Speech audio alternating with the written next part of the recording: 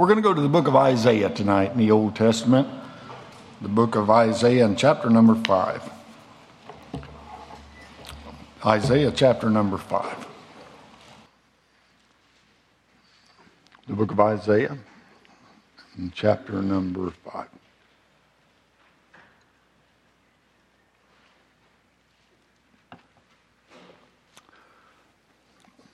Look at verse number 1 with me, if you will.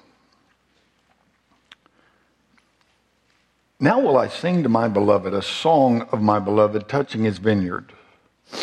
My beloved hath a vineyard in a very fruitful hill, and he fenced it and gathered out the stones thereof, and planted it with the choicest vine, and built a tower in the midst of it, and also made a winepress therein, and he looked that it should bring forth grapes, and it brought forth wild grapes.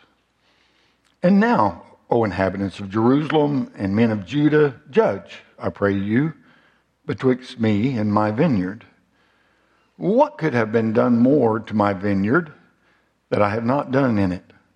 Wherefore, when I looked that it should bring forth grapes, brought it forth wild grapes?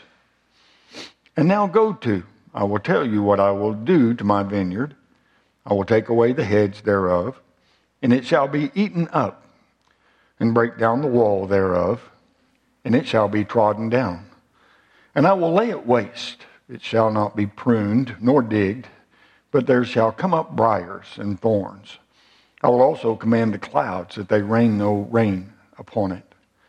For the vineyard of the Lord of hosts is the house of Israel, and the men of Judah his pleasant plant. And he looked for judgment, but behold oppression, for righteousness, but behold a cry. Now, leave your Bible open there because we're going to look at some more verses as we get on into the message. The Lord brought a parable. It's a parable. And it's pretty powerful, truly. And it has a lesson for us. A strong lesson. Really a strong lesson. You know, I love the parts of God's Word when I read in the Psalms, and man, it's just like a soothing balm, you know, and it's just smooth and good. But I'm very thankful for the strong parts of the Bible too, that seem to pinpoint things in my own life that would help me to better live a life for God, because we all need help, right? Come on, all of us. Yeah, we do. And our God is full of grace. He's full of grace. Now, he was full of grace in the Old Testament too, truly. And we got to think about this tonight. Do we live like God's grace is amazing? Because we should. We should live that way. We should live that way. Let's pray. We'll get started. Father, help us as only you can help us tonight. We pray. And thank you for your goodness. In Jesus Christ's name, amen and amen. Thank you so much for standing for the reading of the Word of God, and please be seated. One of the most hotly debated subjects in Christian circles today is the nature of God's grace. That debate's not so much about how God manifests his grace. Most people who are genuine Christian agree that beginning with salvation, the Christian life is all of God and it's all of grace. We understand that. God in grace loved us when we didn't deserve his love. God in grace came into this world to save us when we didn't deserve to be saved. And we can study the grace of God really from now until Jesus comes back, and we'll never find in ourselves anything that merits the love, forgiveness, and care offered to us in Jesus Christ. It's not going to happen. It's all of God's grace. Really look at it from any angle that you want, and you'll always find God's grace amazing. On that, all true Christians agree. Come on, I'm saved by his grace, and it still amazes me that he saved me. Absolutely so. Amazing grace. Where the disagreement arises is how grace operates in our lives after we're saved. After we're saved. And again, virtually everyone agrees that Grace, in some sense, is liberating. Grace frees us. Somebody say amen. I'm thankful. It frees us. It does. It does. The question that is debated is this: what does grace free us to do? What does it free us to do? One author answered that question this way. He said this, quote, "Before Christ came into our lives, we were hopelessly lost in our lust, helpless to restrain our profanity, our glandular drives, our insatiable greed, our continual selfishness. We were slaves. We had to serve the old master. There was insufficient strength within us to live any other way. By redeeming us, Jesus set us free. When God raised Jesus from the dead, he said, in effect, no one else need ever live as a victim of sin. All who believe on Jesus Christ, my Son, will have everlasting life and will have the power to live in me." I thought that was a pretty good description. So how could it be that wicked slaves of sin could be given such a standing before God? Well, we're back to our favorite word again. It's grace. It's the grace of God. We don't deserve it. It's just something that God freely gives. Grace awakens. Grace enlivens. It empowers our ability to conquer sin. Come on, don't miss that. It empowers our ability to conquer sin. I'm still a sinner saved by grace. Absolutely. But I do have the ability by God's grace to change also. And in the 37 years that I have been saved, God has changed a lot of things in my life and continues to do so as I look unto him. I'm very thankful for that. And that is the perspective that Christians have held for many, many generations. And with great consistency, they have taught that grace liberates us from the enslavement of sin, which it does. 2,000 years ago, the Apostle Paul put it like this in Romans chapter 6. "What shall we say then? Shall we continue in sin that grace may abound? God forbid." Come on, should we just keep on sinning that we can brag about God's grace? God forbid. That's what the Bible says. So the Apostle Paul was very grieved at the thought that anyone would use the grace of God as a justification just to continue to sin and sin more and more and more. Yet that is precisely what a lot of people are doing today. Under the banner of grace, they teach a false view of Christian liberty. And this liberty that they're teaching is used to excuse behavior that the Word of God consistently forbids. They oppose, in the words of one such author, any teaching that restricts behavior, any teaching that says, don't do that, curb your appetites, rein in your discipline and sacrifice yourself. No, they oppose that as contrary to a life of grace. That we should be, now that we're saved, we should be able just to do whatever we want to. Excuse me. Down at the couples retreat this weekend, the neighboring crowd with us in the room next door they labeled themselves this: Catholic Christians. Catholic Christians. Now, that's an unheard term on my part. It's the first time I heard it. That's the way they label themselves. Well, we're Catholic Christians. And in all my Christian life, I've always heard, I tell people that I'm Christian, and if people were Catholic, they just say, oh, well, I'm Catholic. But now they have this new term, Catholic Christians. And this group that they had assembled there for the weekend were young people, people in their early 20s or so. And they had brought them there pretty much to recruit them to go out and do the work of the Catholic Church, even around the world. And so they had Mass and did these religious things. I'm not trying to be ugly, I'm just telling you what we saw. They had Mass and they did all these religious things that they go through. And then that night, they had a booze party.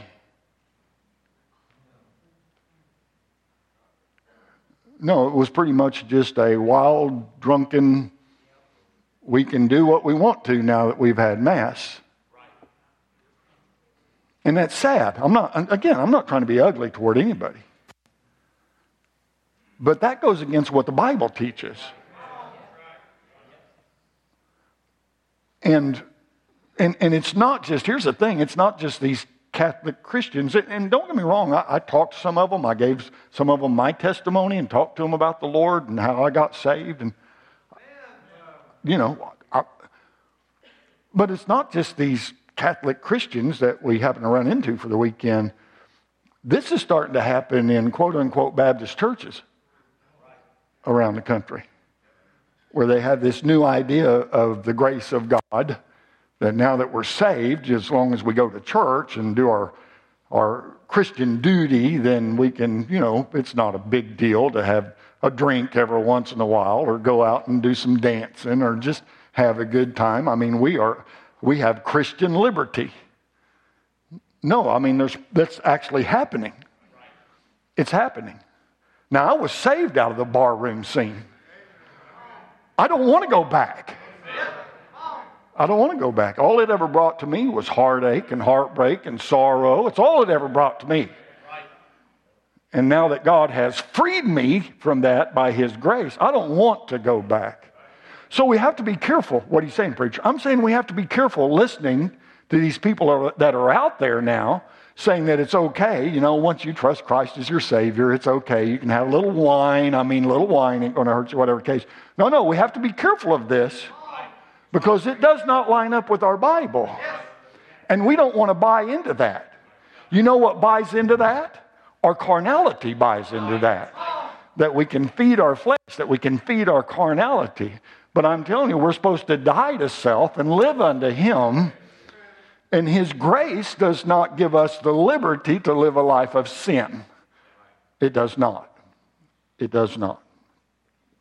That type of grace claims to free Christians to pursue their own way of living without guilt or shame or rules of any kind.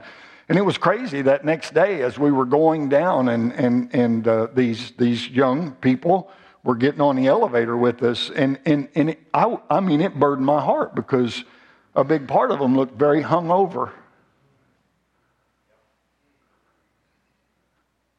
And they're recruiting them to go out and do God's work. And mercy, if there was never a time, come on, you young people, listen to me. If there was ever a time that we needed to stand against something like that, it's today. We need to stand against that. Not in an ugly way. We just need to stand firm on what the Bible says. We're not going to live like that. The Bible doesn't say that. We're not going to do that. So how does God expect us to live in response to His grace? I mean, does God have any expectations of those that have received His grace? I really believe that Isaiah 5, where we're reading, is more than adequate to provide us the answer to these questions. So let's begin by noting that these words were directed to the Jews back in Isaiah's day. Come on, we have to take things in its context. I don't want to jerk anything out of context. And so it was directed to the Jews in Isaiah's day.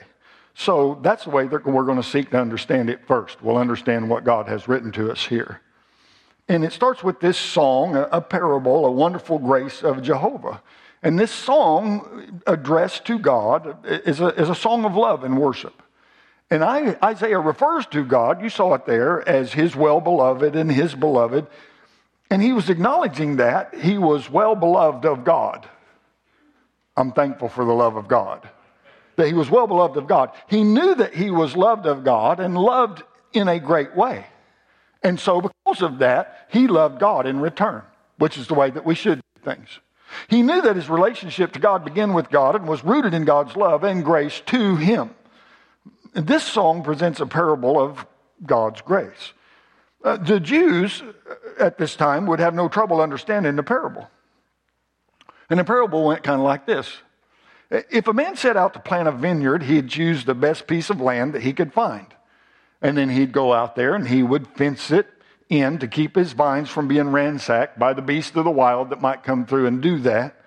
And he would improve the land by clearing out all the stones, and he would plant the choicest vines that he could find. And then he would build a tower in the midst of everything so that he might watch to defend it from thieves that would come in. And the expected result of all of that work is that it would produce grapes. I mean grapes. We're talking about juicy, luscious, delicious grapes. And surprisingly, it brought forth wild grapes. Wild grapes, a small, sour grape that was really good for nothing. You couldn't eat them. You couldn't make them any drink out of them, anything. Just good for nothing. And then in verse number 3, God calls upon the Jews to judge between God, and his vineyard, asking 2 questions. Question 1 is this: what more could I have done for my vineyard? What more could I have done? I fenced it. I got stones out. I took care of it. What more could I have done for my vineyard? Okay, it's kind of like this. Was the problem with God? Had he failed in some way to do that which was needed to produce these good grapes? And then the second question is this: why, when I looked for it to produce grapes, did it bring forth sour grapes? Why did it do that? So if the problem wasn't with God, then it must lie with the vines. So what's the problem here? Look at verse number 7. This is an explanation of it all. It says, for the vineyard of the Lord of hosts is the house of Israel. The vineyard is the house of Israel. And the men of Judah his pleasant plant. The people were the plant.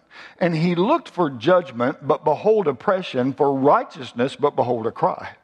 So the well-beloved is the Lord of hosts, and the vineyard is the house of Israel. And the fruitful hill that he planted it upon was the promised land. He put them in the promised land. Somebody say amen right there. He did. No, come on. He prepared a place for them and gave it to them. He placed them there, a land flowing with milk and honey. Are y'all still with me here? Yeah. He put them there. So by means of this parable, God's reminding Israel of all that he, in grace, has done for them. This is what I have done for you. So he delivered them from being slaves in Egypt. He had done that. He planted them in the promised land, a land described as, again, as flowing with milk and honey. He had given them his law so that there'd be no confusion concerning what is right and what is wrong and what God had expected of them. We know that he had given them the tabernacle. He had given them the priesthood. Everything needed to maintain a right relationship with him, with God. And we know this too. He had given them great victories. Protecting them from their enemies, raising up men like David, who led them to many victories over time. So the Jews could look back on a long record of God's gracious dealings with them. God had provided everything that was necessary to live in a manner. God had provided everything that was necessary to live in a manner that would please him, that would please God. God had every reason to expect good fruit, the good fruit of judgment and righteousness, where people would be treated justly and people would conduct themselves in righteousness. He had provided everything. God had done that for these folks. And what God was asking the Jews is this: what more could God have done in his grace for them to equip them to produce the fruits of righteousness and justice? No, he's asking them, what more could I have done? I gave you the place. I've taken care of all this. What more could I have done? And if there was nothing more God could have done, then why did Israel produce such bad fruit? Come on, he's trying to bring out a point here. So he began to examine, we have to examine Israel's fruit. Look at verse number 8. It says, woe unto them that join house to house, that lay field to field, till there be no place, that they may be placed alone in the midst of the earth. So in verse 8, God moves from the parable. Get this, we have to get this. Come on, keep it in context. He moves from the parable to preaching. Now he's going to preach to these people. And he targets 6 different areas in which Israel produced a fruit unworthy of the grace that God had bestowed upon her. And each one of these is introduced with the word woe, W-O-E. Now that word is used to denounce sin. But the emphasis is not on the emphasis is not on the condemnation of sin, but sin as a source of sorrow and distress. Woe is the opposite of the word blessed. And blessedness is equated with joy, so woe is equated with misery and grief. And so he gives these areas. And in verse number 8, he pretty much says this: woe for the sin of greed and covetousness. When Isaiah began his ministry, Judah was experiencing an unprecedented period of prosperity. And some capitalized on that by buying up house upon house and field upon field that they may be placed alone. What does that mean, preacher? Well, they're driving out others that they alone may possess all of everything that was there, seemingly caring more about themselves than helping others. No, he's denouncing them here. But then he goes on. Verse number 11. Woe unto them that rise up early in the morning, that they may follow strong drink, that continue until night, till wine inflame them. So he says this: woe unto the sin of drunkenness. So Isaiah is describing an addict, someone that's addicted to alcohol, one who cannot control their own spirit and drinks themselves into a stupor that really doesn't benefit them or anyone else. Woe unto them. That's not a good thing. And he goes on.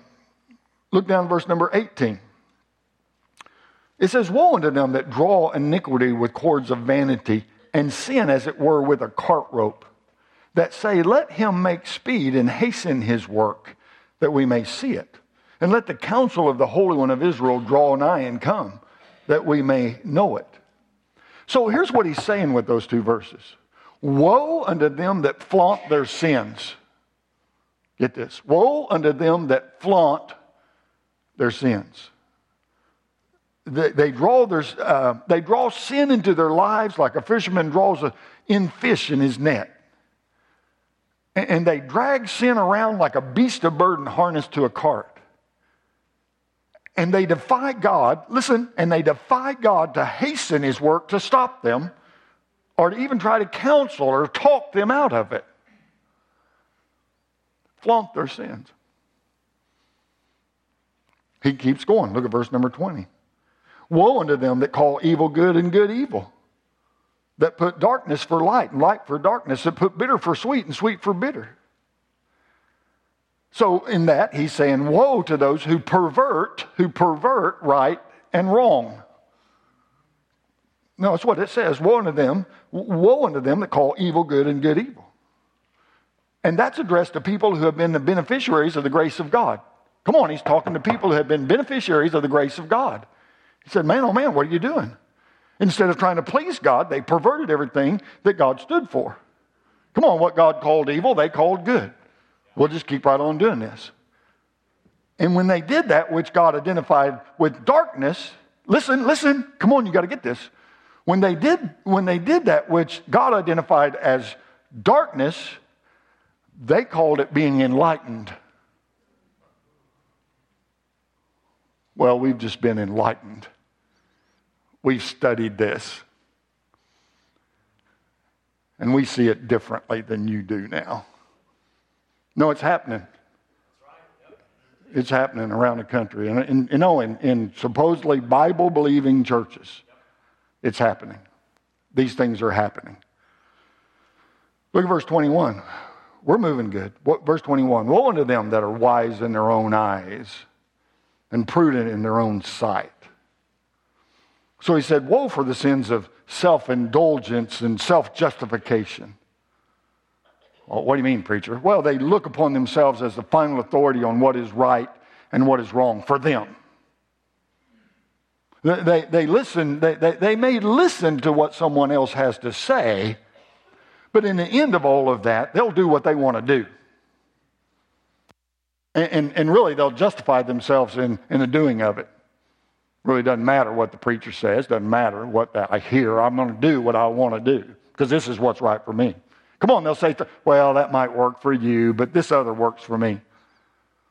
Oh, come on, that might be right for you, but this is right for me.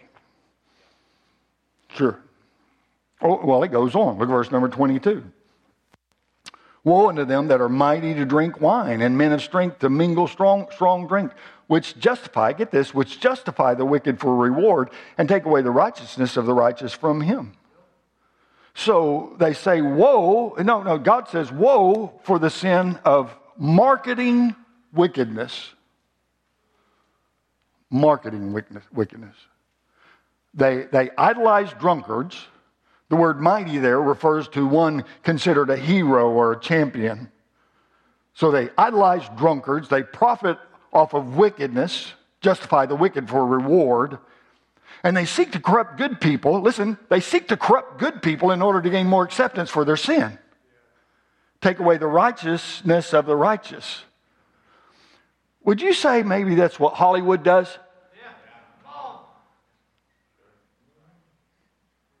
Can we see it pretty clearly if we really think about it and ask God to help us understand this? It's being pushed down our throats. Sure it is.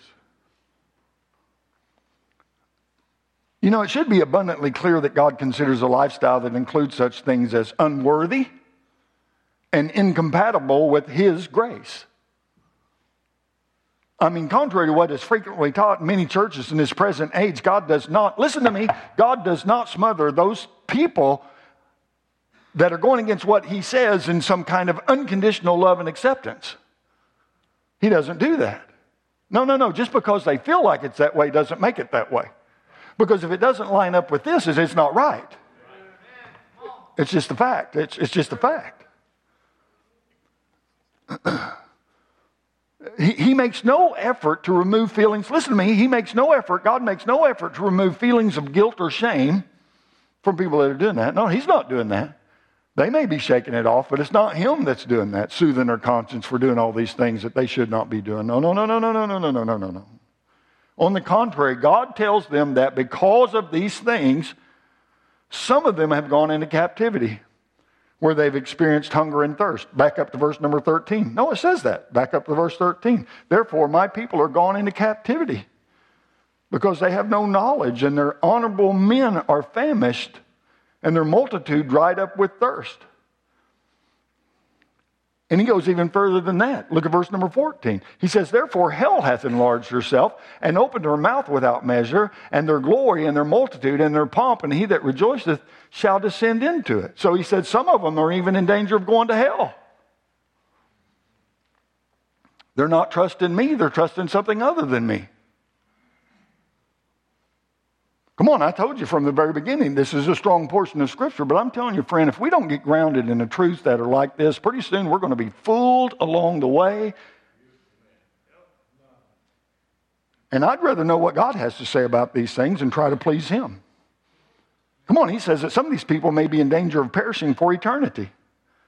And we know this for sure. That's not God's desire for anyone. God's not willing that any should perish, but that all should come to repentance. But people who think that God's grace erases all accountability for their sin are mistaken and are deceived. Absolutely. Listen to this. One progressive author described grace in terms, this is crazy. He described grace in terms of a referee who blows his whistle, signals the game is over before it's reached its conclusion, and then declares everyone a winner regardless of how they played the game. No, it's kind of like the way it doesn't matter if you played by the rules, and it really doesn't matter what the score is on the scoreboard. Good grief. Grace declares you a winner, and you go home with a championship ring on your finger. That's the way you described it. That's blasphemous. That's heretical. That's heresy. It's not true. Come on, our God is holy. He's a holy God. That's not a picture. That's not the picture at all. The picture of grace. No, we're looking at grace, but that's not the picture of grace we see at all in Isaiah chapter 5. So let's think about Isaiah's assessment of the problem here. If the fault for Israel's bad fruit could not be blamed on some shortcoming on God's grace, then wherein did the problem lie? Where did it lie? Look at verse number 24. Verse 24. Therefore, as the fire devoureth the stubble, and the flame consumeth the chaff, so their root shall be rottenness, and their blossoms shall go up as dust, because they have cast away the law of the Lord of hosts, and despised the word of the Holy One of Israel. So they have cast away, listen to me, this is what has been explained here.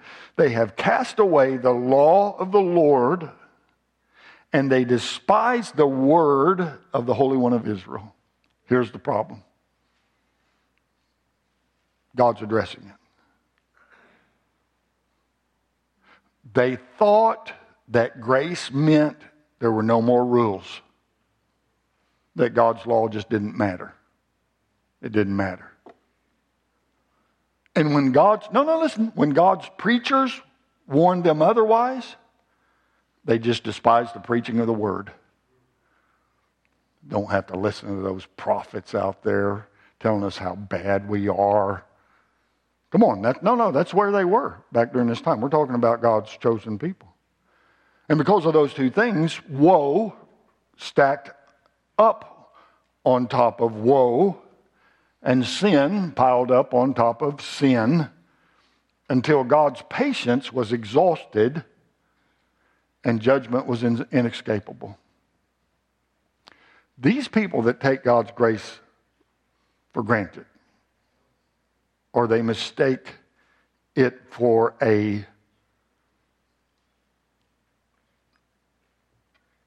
an excuse to sin all they want to, will one day pay the price for it. No, I'm not saying like I'll judge them. No, they have a judge. I'm just saying, no. They will one day pay the price for it. Because God gives us everything that we need to live the life that He would have us to live. Come on, when we got saved, He gave us the Holy Spirit of God. We have Him. We have the Word of God. It's laying there in your lap. We have it. We have good Bible-believing, teaching, preaching churches such as this one that we can go to and learn what God has to say. And we have God's grace and mercy. But we don't want to take advantage of that grace, because if we will do things God's way, then we can be blessed. Come on, we can experience blessedness instead of woe. Instead of woe. Okay, Brother Marshall, good grief, man. Come on, preacher. I mean, that was Israel. I know, I said that.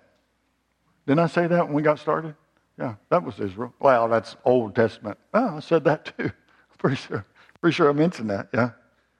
Well, I know, but come on. I mean, maybe God's grace just operates differently in our lives today. Maybe it's different in our lives today. Perhaps what God expects in response to His grace today is not the same as what God expected back then. Maybe it's just not the same, preacher. Well, think about Titus chapter 2 and verse number 11, where the Bible says, "For the grace of God that bringeth salvation hath appeared unto all men." Listen. Teaching us. What's teaching us? The grace of God. Come on, I'm not taking it out of context. What it's saying. Teaching us that denying ungodliness and worldly lust, we should live soberly, righteously, and godly in this present world. Now let me go ahead and say it. God never contradicts Himself. Well, that Bible's just full of contradictions. I'd like for somebody to show me one, but I've not been able to have anybody do that yet. No, it's not. This Bible has 66 books that fit together perfectly. And there are no contradictions in it. There are no mistakes. There are no errors in it. It's direction we have from God and how that He would have us to live. Never in the Word of God, not one time will you find grace presented as an excuse to make light or justify sin. Mike Lightover justify sin. Where God's grace abounds, it's always viewed as providing the means to live a life that pleases God. A means, no, I love that. That's great. That's good stuff. A means to live a life that pleases God, God's grace. God saved me by His grace. He continues to change me by His grace. God does. And God's grace truly is amazing.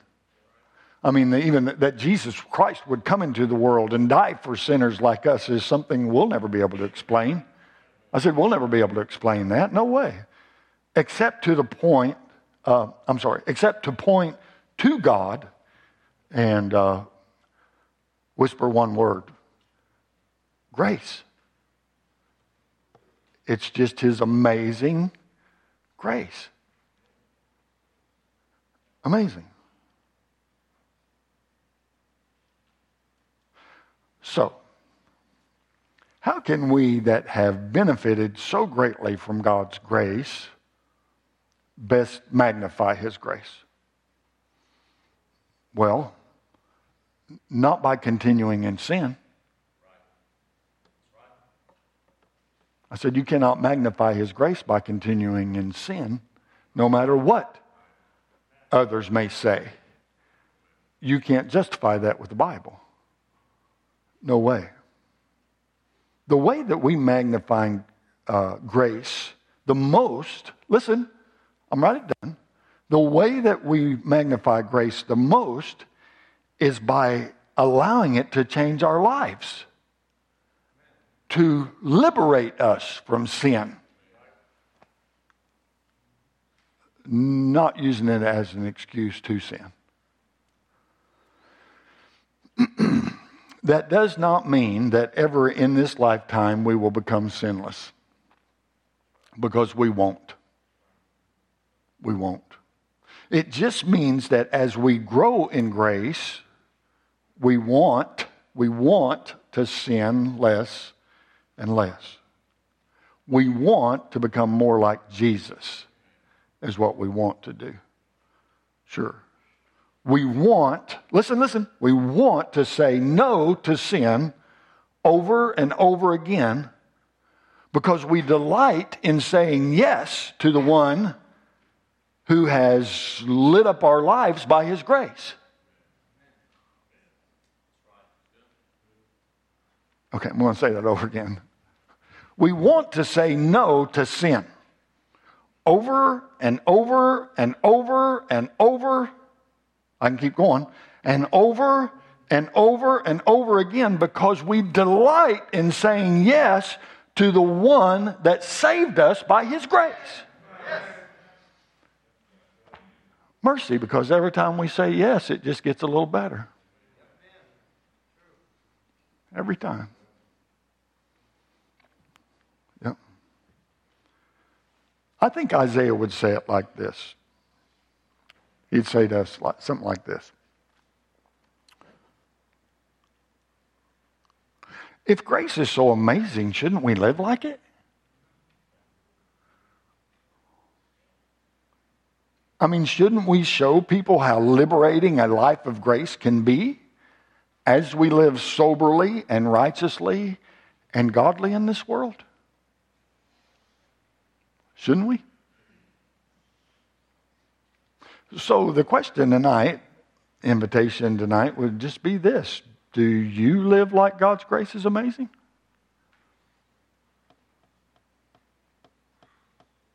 Or do you take advantage? Maybe it's time to make some changes in your walk with God. Maybe. Possibly. I know this, those who are saved by the grace of God, God will change by His grace when we finally say yes to Him. That's what He wants.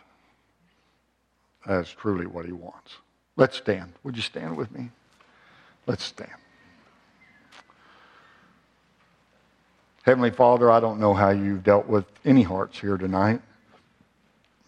But I know your word is true, and I know your grace is amazing. And I'm thankful, Lord, that you saved us by your grace and that you want to change us by your grace as we will just yield to your way and quit trying to justify what we do. And Father, however you may have spoken to hearts tonight, there may be someone here that does not know Christ as their personal Savior. I pray, Lord, that they would come tonight, that they give us opportunity to show them from your word how they can settle that. And for us that are saved, I pray, dear God, as you have spoken to hearts tonight, that people would respond, that they'd not just slough it off, that they would do what they know they need to do, Lord, to draw closer to you by your amazing grace. Bless this time of invitation. Help us, we pray, please. In the name of the Lord Jesus Christ. Piano's going to play. Many have already come. You need to come tonight. Will not take long, but you need to come. Why don't you step out? Why don't you come? You know God spoke to your heart. You know you have a need in your life. Why don't you just let God have his way? Just yield to him. Let his grace change you. You're here tonight and you don't know Jesus Christ as your personal Savior. Why don't you come tonight? We can have somebody take you aside and show you how you can get that all settled. God wants to help you. Doesn't want you to die and go to hell. Does not want you to live a life contrary to what he would have you to live. He's here for us. He's a loving, caring, wonderful, gracious, merciful, forgiving Heavenly Father. And his grace is truly amazing. Would you let him have his way? Whatever he wants.